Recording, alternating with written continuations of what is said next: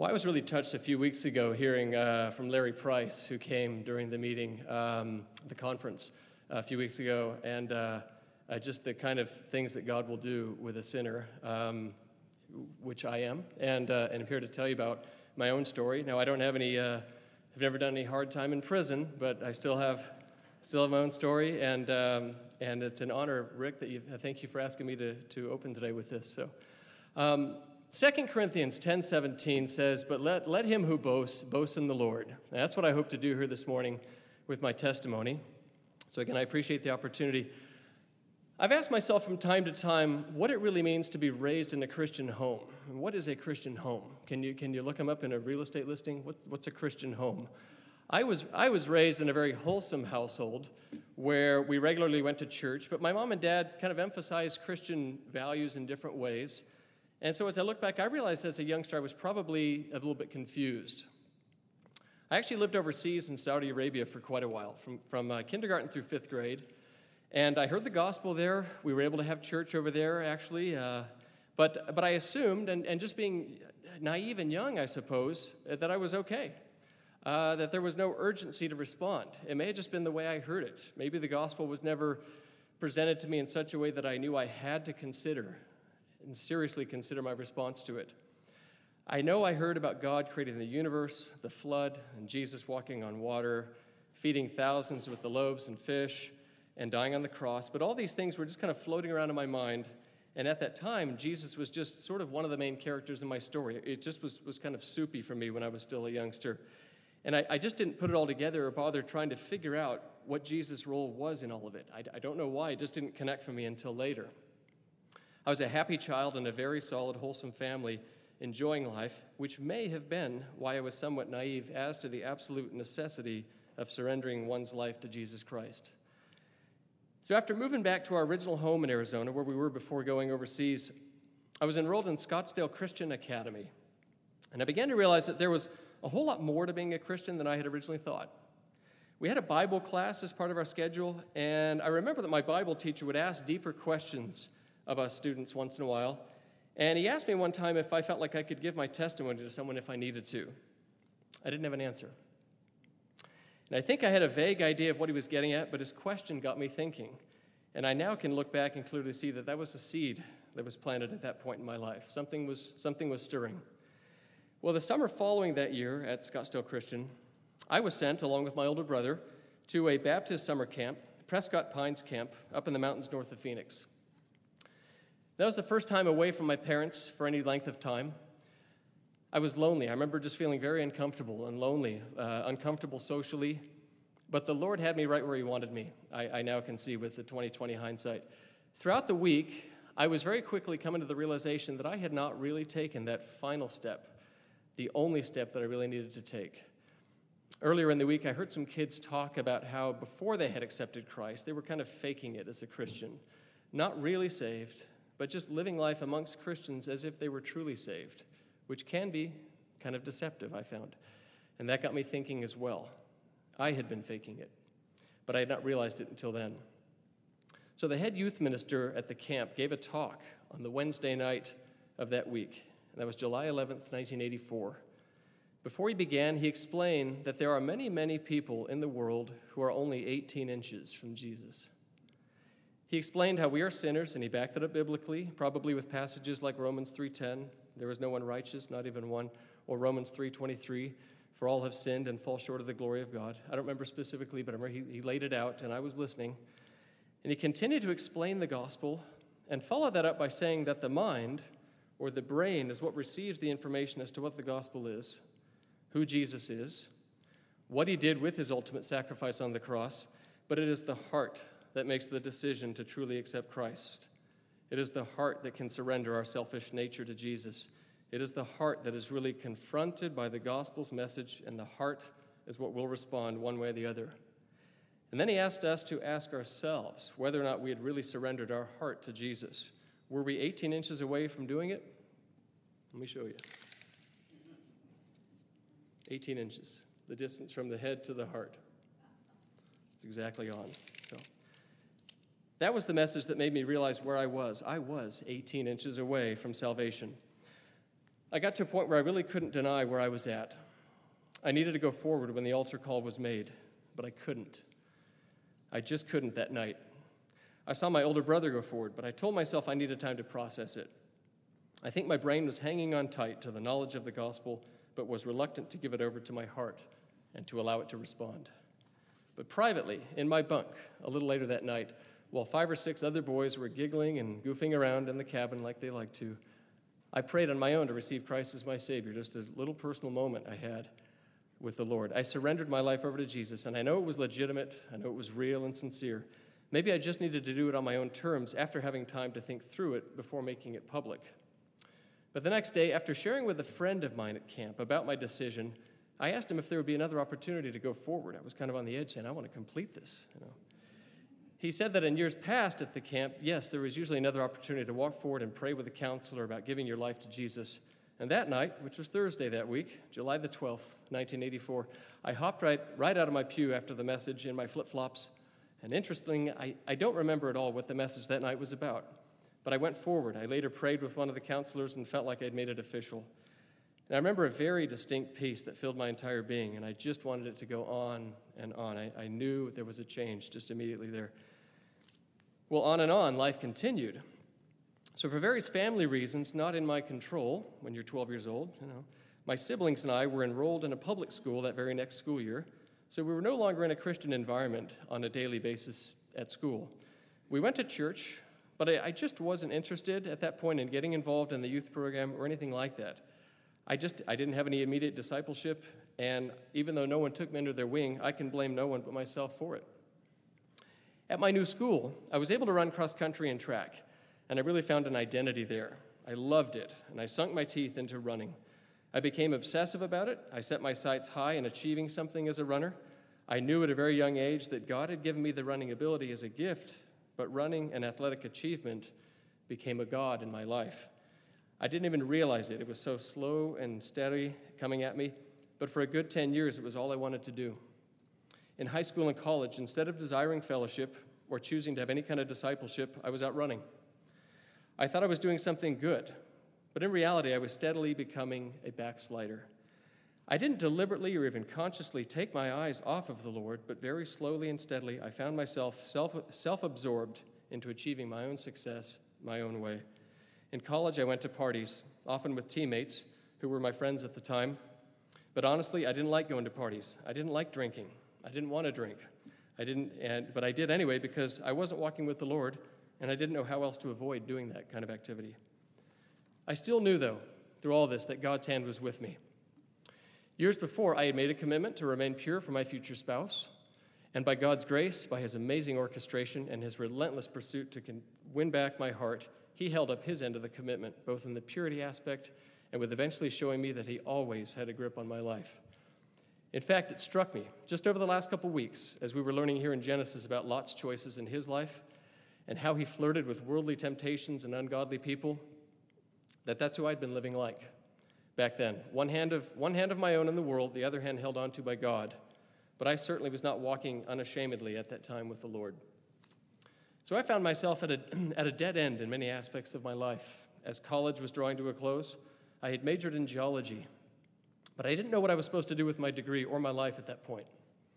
My pursuit of success in running had clouded me from seeing God's direction insofar as a career was concerned, and it also left me with nothing worthwhile to show for it personally. I had wanted to make the Olympic team, win medals. I wanted to have all the glory, the whole smash. It didn't happen. But God had better plans. He always does, doesn't he? Around the time college was coming to a close, while working at Target during the summer, I ran into a friend I had known in my junior high and high school days, someone whose life I had witnessed the Lord dramatically change for the better. From the inside out during her high school years, a cute, wonderful girl named Michelle Komar. She became so impactful beginning at this time in my life, I decided to bring her here today. And her kids, they're here too. Yes, Michelle swung back into my life just after I had been at the end of my own selfish rope and as far away from God as he was willing to let me go. Importantly, though, Michelle came back into my life right after I had sent up some sincere prayers about wanting to come back to God and for him to bring the right spouse into my life. Prior to that, I'd been growing increasingly lonely. I could sense an emptiness growing in my soul. I knew something wasn't right. Michelle's encouragement to get my life back in line with the Lord, to follow him at all costs, to begin fellowshipping with other believers, and to get back into his word proved to be the catalyst that God used to nudge me over about 8 lanes of worldly freeway traffic back into his narrow carpool lane. So yes, Michelle, of course, is my wife now. And while we were dating, I had the chance to meet a ton of her godly friends and really see how the Christian life is to be lived. If I'm ever feeling dry spiritually, she's the first one to notice, and I cherish her constant prayers and encouragement. Well, a few years after being married, already having been a math teacher for a few years, I realized that I was still having trouble shaking that ongoing addiction of insatiable athletic achievement. Through different circumstances, I knew that it was still a stronghold in my life. But there finally came a time when I literally went to my knees one night and surrendered that God of athletic achievement to my Lord, to my understanding, jealous, loving, and patient God. Almost immediately, he began to use my formerly selfishly driven experience as an athlete to reveal himself more clearly to me. Less than 24 hours after I had finally surrendered my selfish running career over to him, I was given the opportunity to be the girls' cross-country team coach at the high school where I was teaching.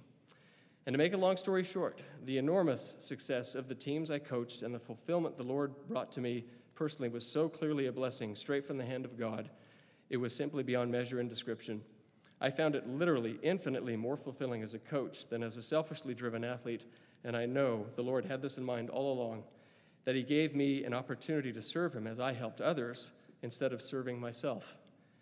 So I began to know him as a very personal God, a Savior first, but also a friend, a counselor, a teacher, a guide. I learned that he's a God who can use anything in someone's life and turn it around for good, like he promises in Romans 8:28. He's an omniscient, detail-oriented God that is waiting for us to surrender every aspect of our lives to him. And that became very, very real at that time.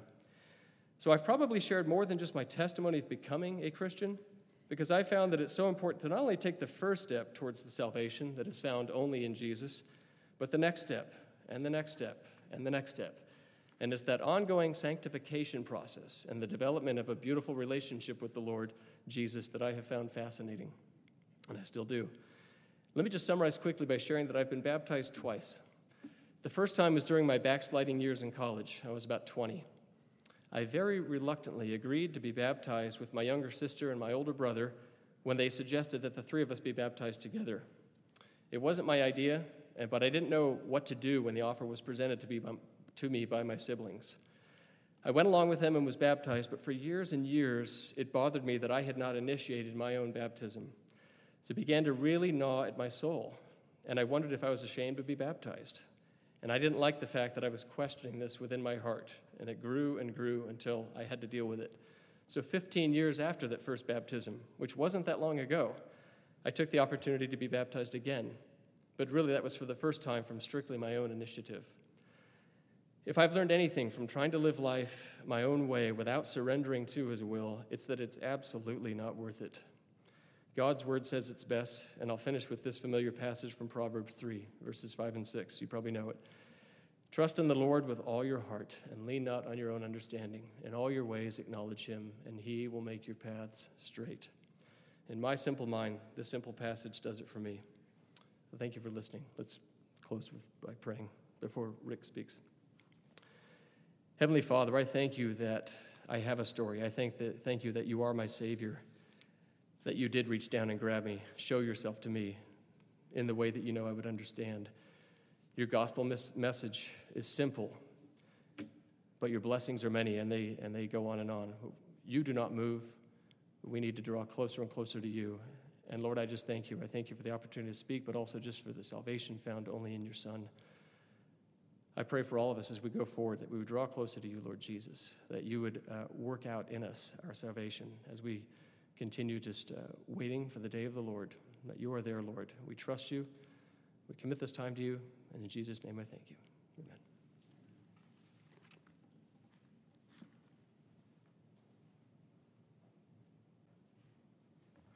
Thank you, Jeff.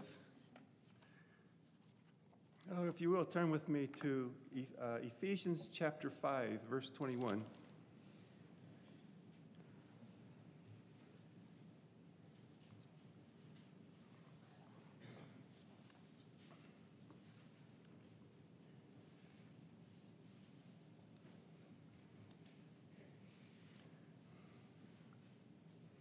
In my version, it's the New King James Version, it reads like this, Ephesians chapter 5 and verse 21, submitting to one another in the fear of God. In the New International Version, it's one whole sentence. Submit to one another out of reverence for Christ. Submit to one another out of reverence for Christ. It's a mutual submission that believers owe each other, that we submit to each other. And that's what Paul is exhorting the Ephesians to do. And it really all goes back to Ephesians chapter 4, verse 1. Walk worthy of the calling with which you were called. It really, everything after Ephesians, the first 3 chapters of Ephesians are, this is where God has put you as a believer. You know, here you are a son of God. Here you are redeemed by Jesus' precious blood. Here you are raised to the heavenlies. You have an inheritance. You're going to see him face to face. You're going to be with him forever, and you're going to share in his glory forever. Okay, that's where he's put us. Now he says, walk worthy of the calling with which you were called. And then what follows then here in chapter 5 is this exhortation, submit to one another out of reverence for Christ. And it's a characteristic of those who are trying to walk worthy.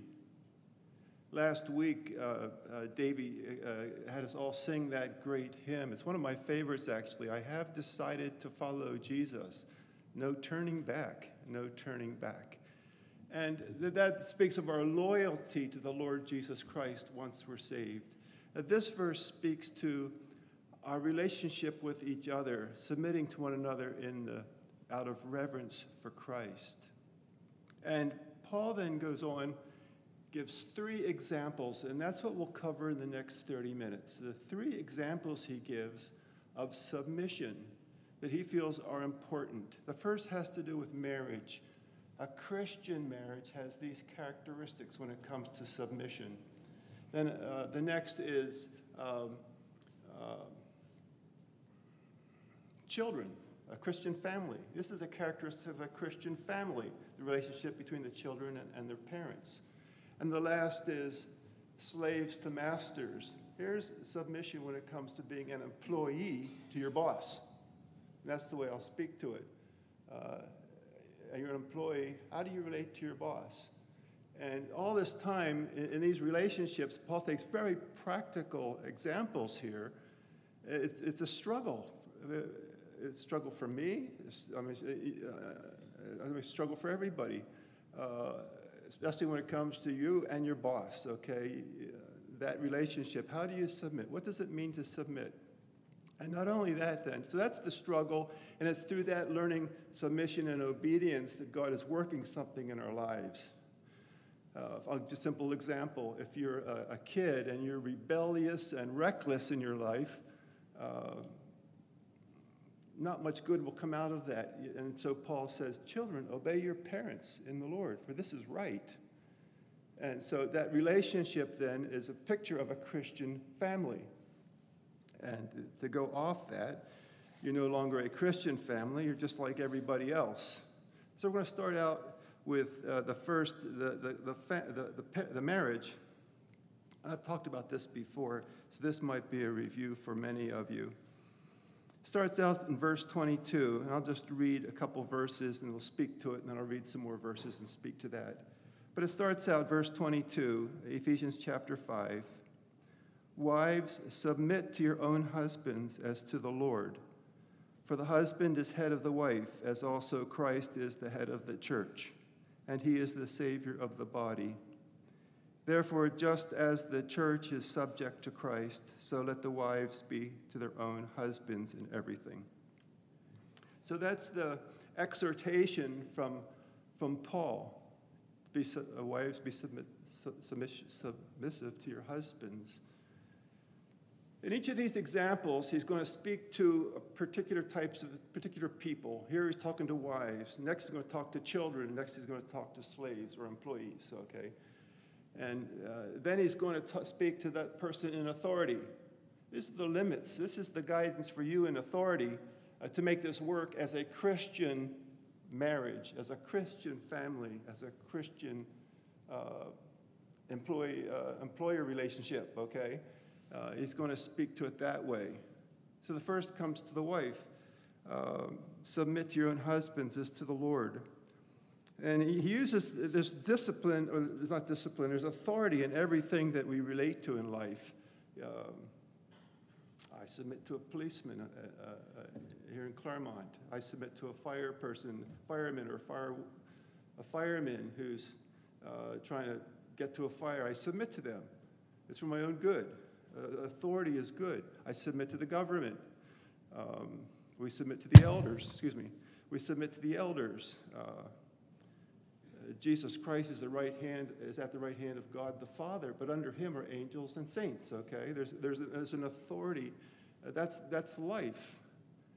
And learning how to deal with that, to me, is the biggest struggle of my Christian life. How to deal with authority, you know. And so he's going to teach us here in these particular real examples what we should do and what the authorities should do as well if they're believers. So the first is the wife, and there's several reasons for this.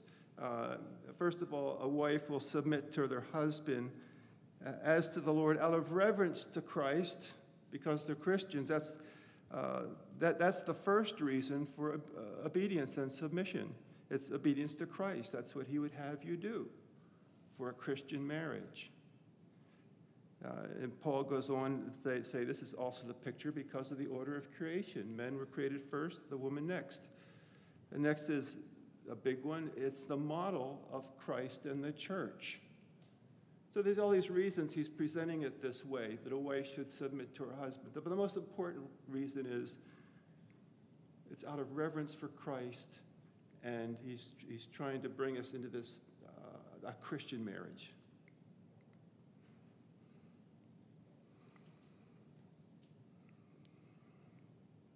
The next is even more important, I think. If you're a wife and you hear this, or you're planning to get married, you know, this day and age, this is just so far-fetched. I don't know if I should share this. I guess I will. This woman, Dolores, was... She could speak to her husband like a barracuda. I mean, just cut him right down. And he went along with it because he just wanted peace in the family. Not because he was a coward, he just wanted peace in the family. And she said to him, I'm having my lady friends come tomorrow. The ladies' club's meeting at our house. I want you to stay in the closet the whole time until the last woman leaves. And he said, yeah, okay. So they come. And the lady started bragging at this club how they can really be the masters of their house. And Dolores says, well, look, I have my husband under such control. He's in the closet. I'll tell him to come out, and he'll come out. So she says, Bob, come out of that closet. And nothing happened. So she shouted louder, Bob, come out of that closet now. Nothing happened. So then she screamed as loud as she possibly could, Bob, you get out of that closet. And all you could hear was a muffled cry, no, I'm going to show you who's the master of this house.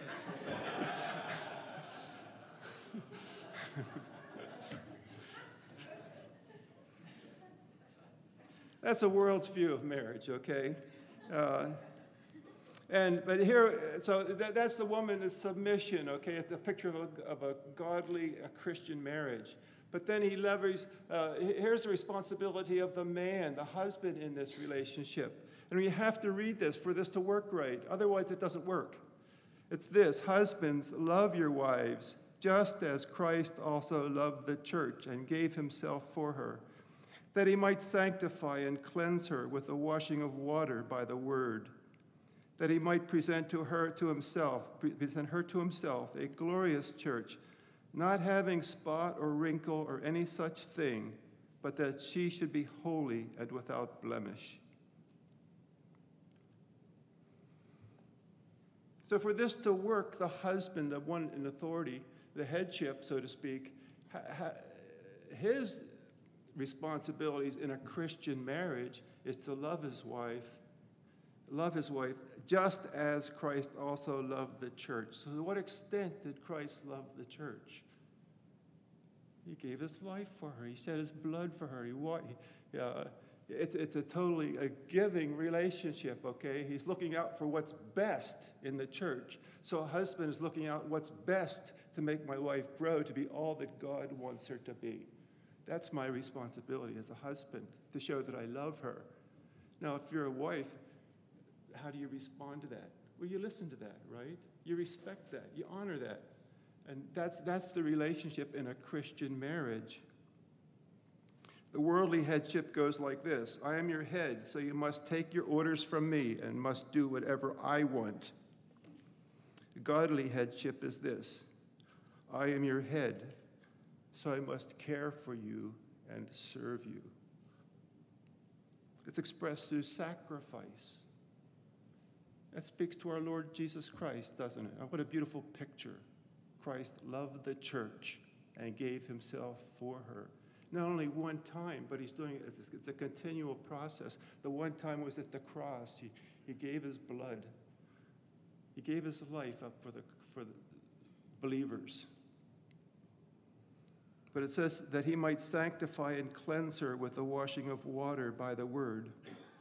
As Davey talked about last week, and as Jeff made reference to, the sanctification process, the fact that God is working in us something that's better today than it was yesterday. Okay, he's working in our lives for something that's precious.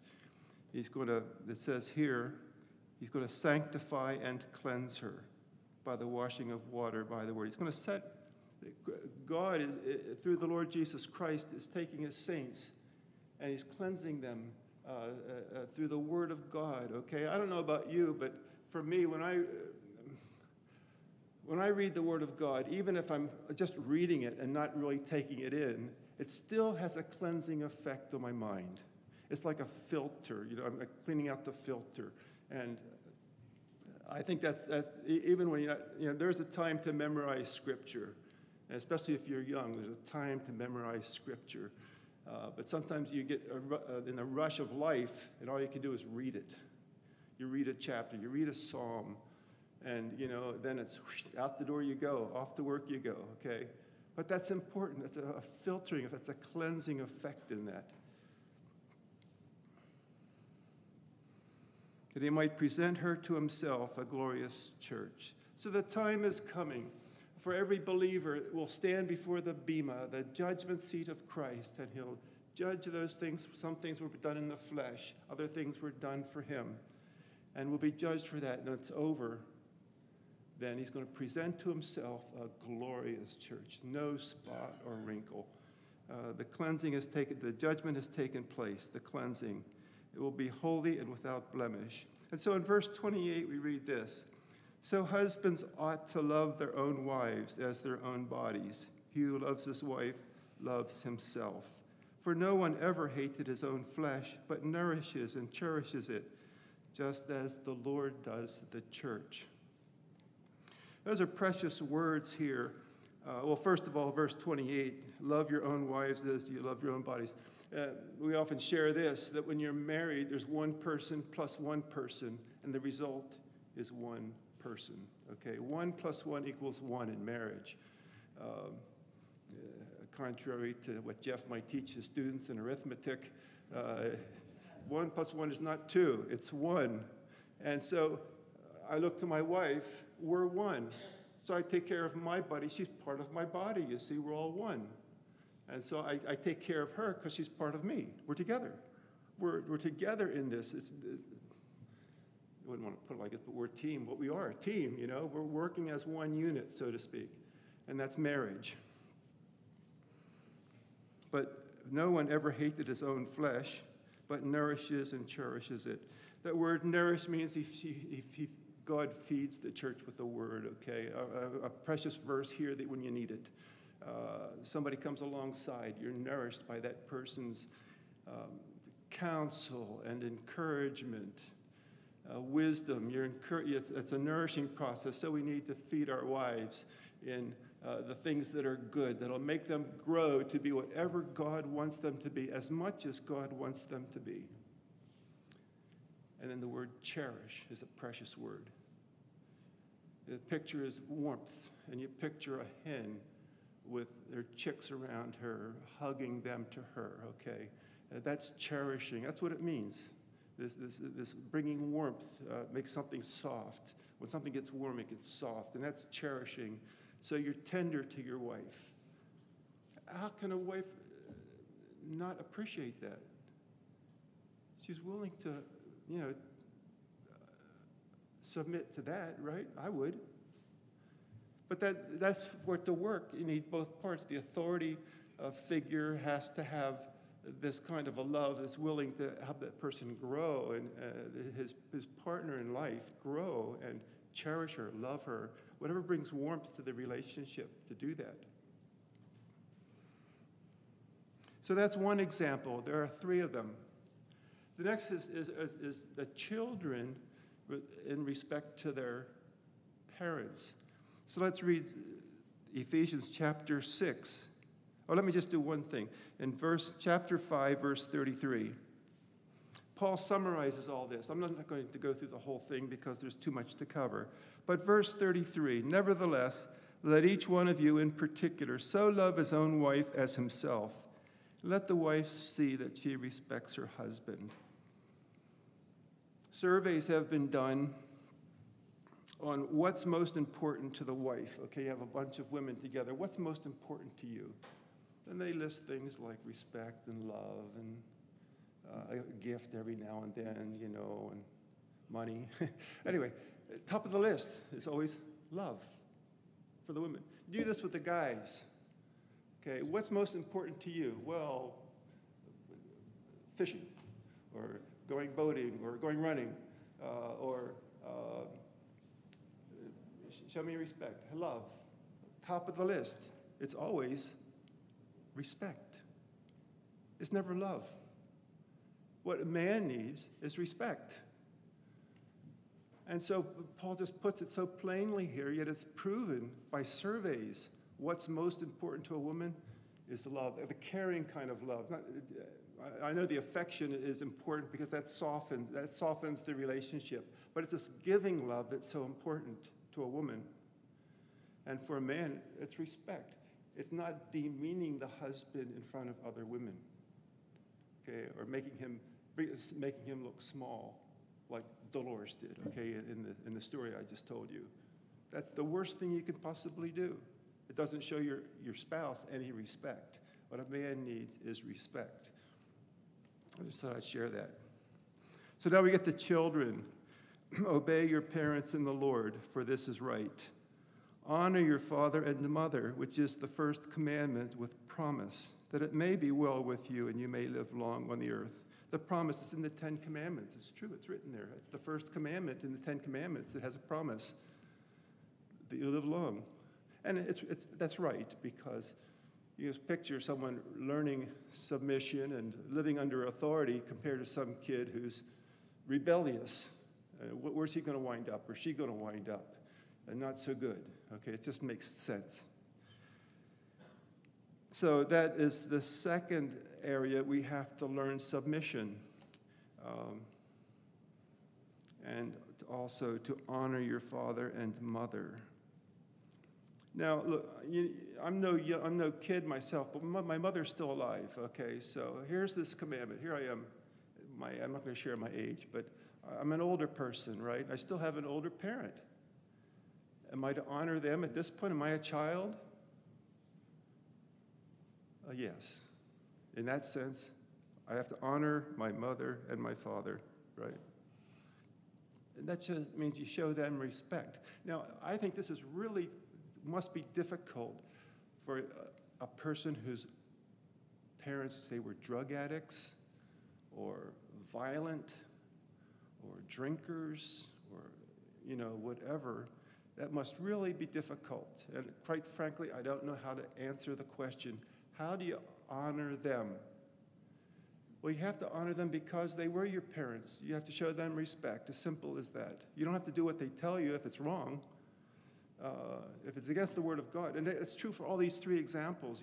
Somebody always throws this up. Well, gee, what if my boss is a crook? Or what if my parents were crooks? Or, what if my husband is an adulterer? People always kind of throw this up to you. But for your parents, you still have to show them respect. That's hard. I mean, that's something you have to learn. You have to honor them simply because of who they are. They're your parents. And there must be something about them that you can honor, right? That's why I look at it. That's what I take time to figure out. What can I honor here, okay? And I had no problems doing that with my parents. But I could picture other people having difficult problems with this. What is there about my parents that I can honor? They might have been dictatorial, you must do this. But for this to work, Paul says this in verse 4, "And you fathers, do not provoke your children to wrath, but bring them up in the training and admonition of the Lord." For this to really work well in a Christian family, first, fathers, you don't exasperate your kids or overcorrect them. You have to be tender and loving towards your kids, okay? Then you'll get this natural response. They'll want to obey you. So again, for this to work, there's something for both sides here, both the parents and the kids. And just like in marriage, it has to be both sides to really work right. Here with the family, it has to work. That's the way it has to work, to be a Christian family. The last example here regards to bond servants, and this was really the most important thing that I wanted to speak to, but all these are good reminders for each of us. That has to do with bond servants. They were slaves, and their masters owned them. They owned their bodies, and if they were sent to go work in the rice fields where there were rats and snakes, they had to go. Okay, that's just the way a slave was treated. That was their job. They were owned. And so Paul, and you can imagine a bondservant hearing this kind of a message, or a slave saying, I have to live under all this discipline. Man, I don't know if I can do it. But he says, verse 5, "Bondservants, slaves, be obedient to those who are your masters according to the flesh." Not their spiritual masters, but their masters here in this life, with fear and trembling and sincerity of heart as to Christ. So he's telling the slaves that when you see your master and he tells you what to do, you have to picture that you're serving Christ. That is difficult because we apply it today to ourselves in our jobs with our bosses, and everybody has a boss. Even if you're a CEO, you have bosses, right? That could be the board. You have a boss. Nobody's out there doing their own thing. It could be your customers if you're an entrepreneur. But you have bosses who tell you what to do. Anyway, the point is, when we see our boss, we have to picture as if Jesus was standing next to that boss, man or woman, and obey them. And not only obey them, but it says here, in sincerity of heart, as to Christ, as to Jesus. I have this dividing wall in my mind. This is what I do in my job. This is what I do in the church, okay? Men are good at this. We secularize everything, okay? And all these compartments. Here's family. Here's and we just change roles as we go from one place to the other. It's easy because mentally, men can just put it all in different compartments. Women have it all tangled together. But it's easy for me to do this, then an hour later be doing something else, and the two never meet, okay? But what Paul is saying here is that Sunday, we're here, we're remembering the Lord, we're reading the Word together, encouraging each other, singing hymns. And Monday, the Lord was yesterday.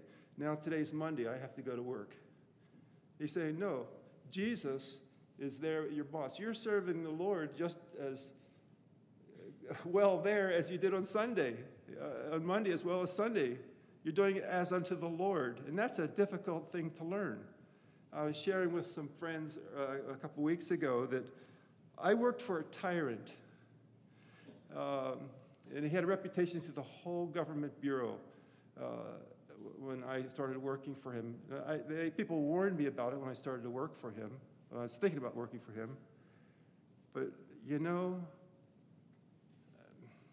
after I left working there and came to work at JPL, it was in Washington, D.C., in the Department of Energy, I realized he did me a tremendous service. I learned to work for a tyrant. His word was God. You know, whatever he said had to be done. I mean, it's just you couldn't cross this guy. He was ruthless. He was good. Yeah, he's a good bureaucrat. He was excellent. But I learned to submit, and that's the whole purpose of this.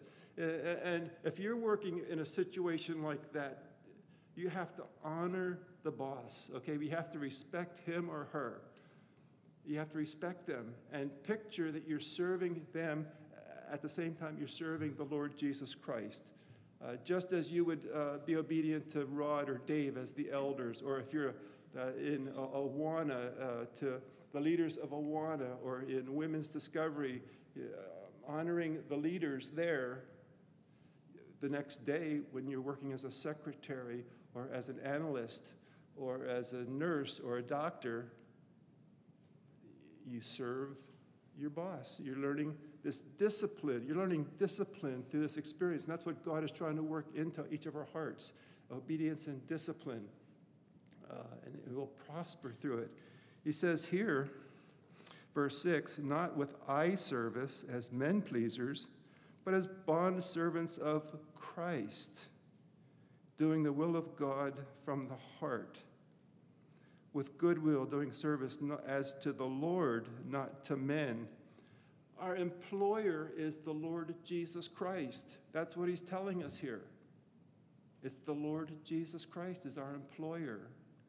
And, you know, we're blinded to that sometimes. We're so occupied with, you know, things we have to do that we really don't want to do, but it's part of the job. But you have to remember, it's to the Lord that we're working. And we're learning through this whole process.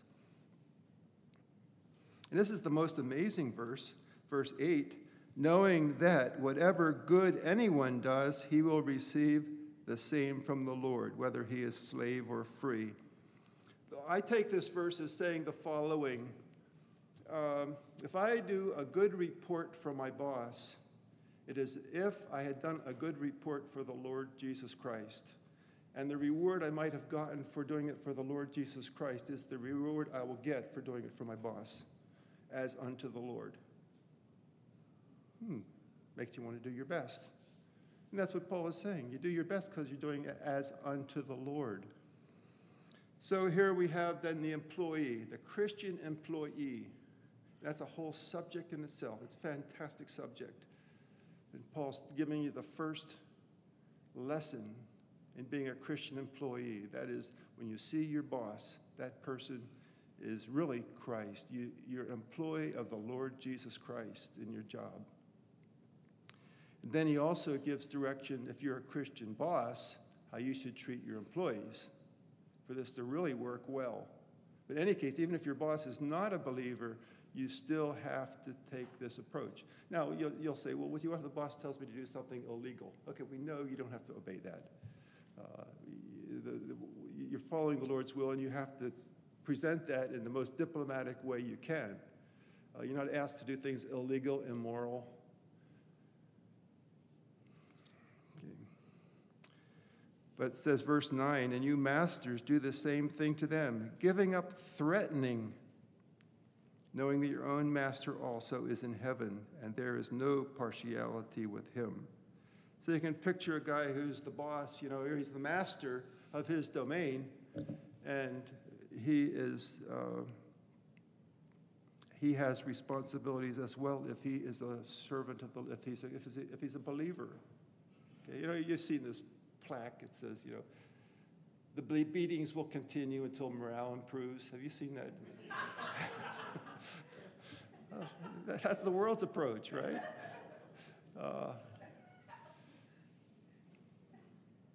Giving up threatening. Now, it does take skill to be a person in authority, and normally my position is trying to be a good employee. But I know there are times, sometimes you're put in a position of authority, and it could be as a parent, it could be as a husband, it could be as an employer,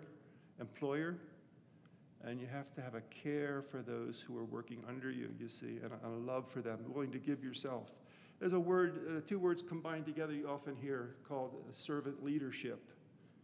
And, you know, it sounds so strange. You put those two connected because leadership is one thing we picture, servanthood is something else. But to combine those together means that you're looking out for the interests of those who are under your authority.